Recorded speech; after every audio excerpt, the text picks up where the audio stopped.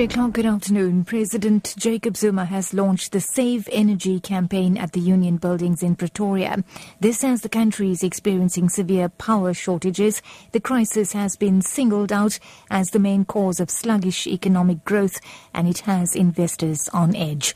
Now, the president says switching off appliances that are not in use could make a difference. We are asking you to do simple things which will make a huge difference to our energy. We are talking about simple efforts such as switching off the lights and plugs when we leave the office, and also be equally vigilant at home where you stay. We also reiterate the message for households to begin to shift energy sources from over-reliance on electricity to cooking or heating to gas and renewable energy. Oscar Pistorius could be out of prison by the time the state's appeal of his conviction is heard in the Supreme Court of Appeal in Bloemfontein. The National Prosecuting Authority is still waiting for a date to file trial transcripts, which could be in May. It will take another 2 to 3 months before heads of argument are filed. Pistorius is eligible for parole towards the end of the year. NPA spokesperson wouldn't comment on whether they would try and fast-track the process. After we file the transcript, we also be expected, us and the defense, to be filing our heads. And then the SCA, Supreme Court of Appeal, will be giving us a date as to when this matter will be heard in court. We are aware that maybe sometime later in the year that will be eligible for parole. The NPA cannot comment on that. May those questions, all of them, be related or be directed to the Correctional Supervision Department. Meanwhile, the case against 6 people accused of murdering Durban money lender Narend Anendrai has been postponed to the 24th of next month by the Magistrate's Court. Anendrai was shot dead in his car at Chatsworth last year. Gregory Pillay has pleaded guilty to the murder and is serving an 18-year jail sentence.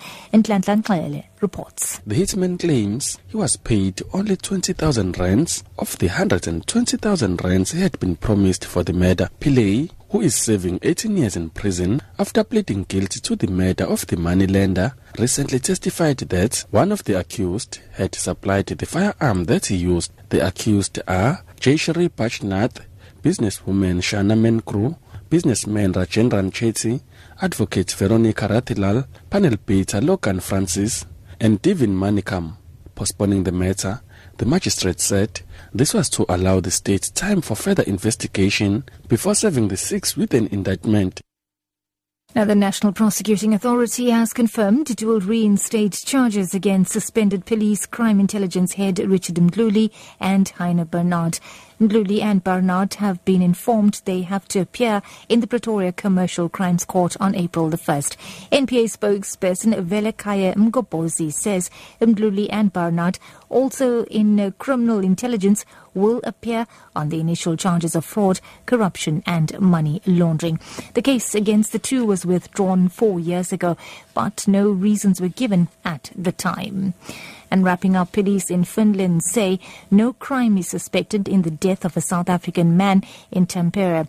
60-year-old Herc Cruz's body was found in a canal near the hotel where he stayed in. A pedestrian noticed Cruz's body from a bridge. Cruz stayed in the hotel while attending a conference 2 weeks ago. Cruz's family in South Africa expected him back on Saturday, but he never boarded the plane in Finland.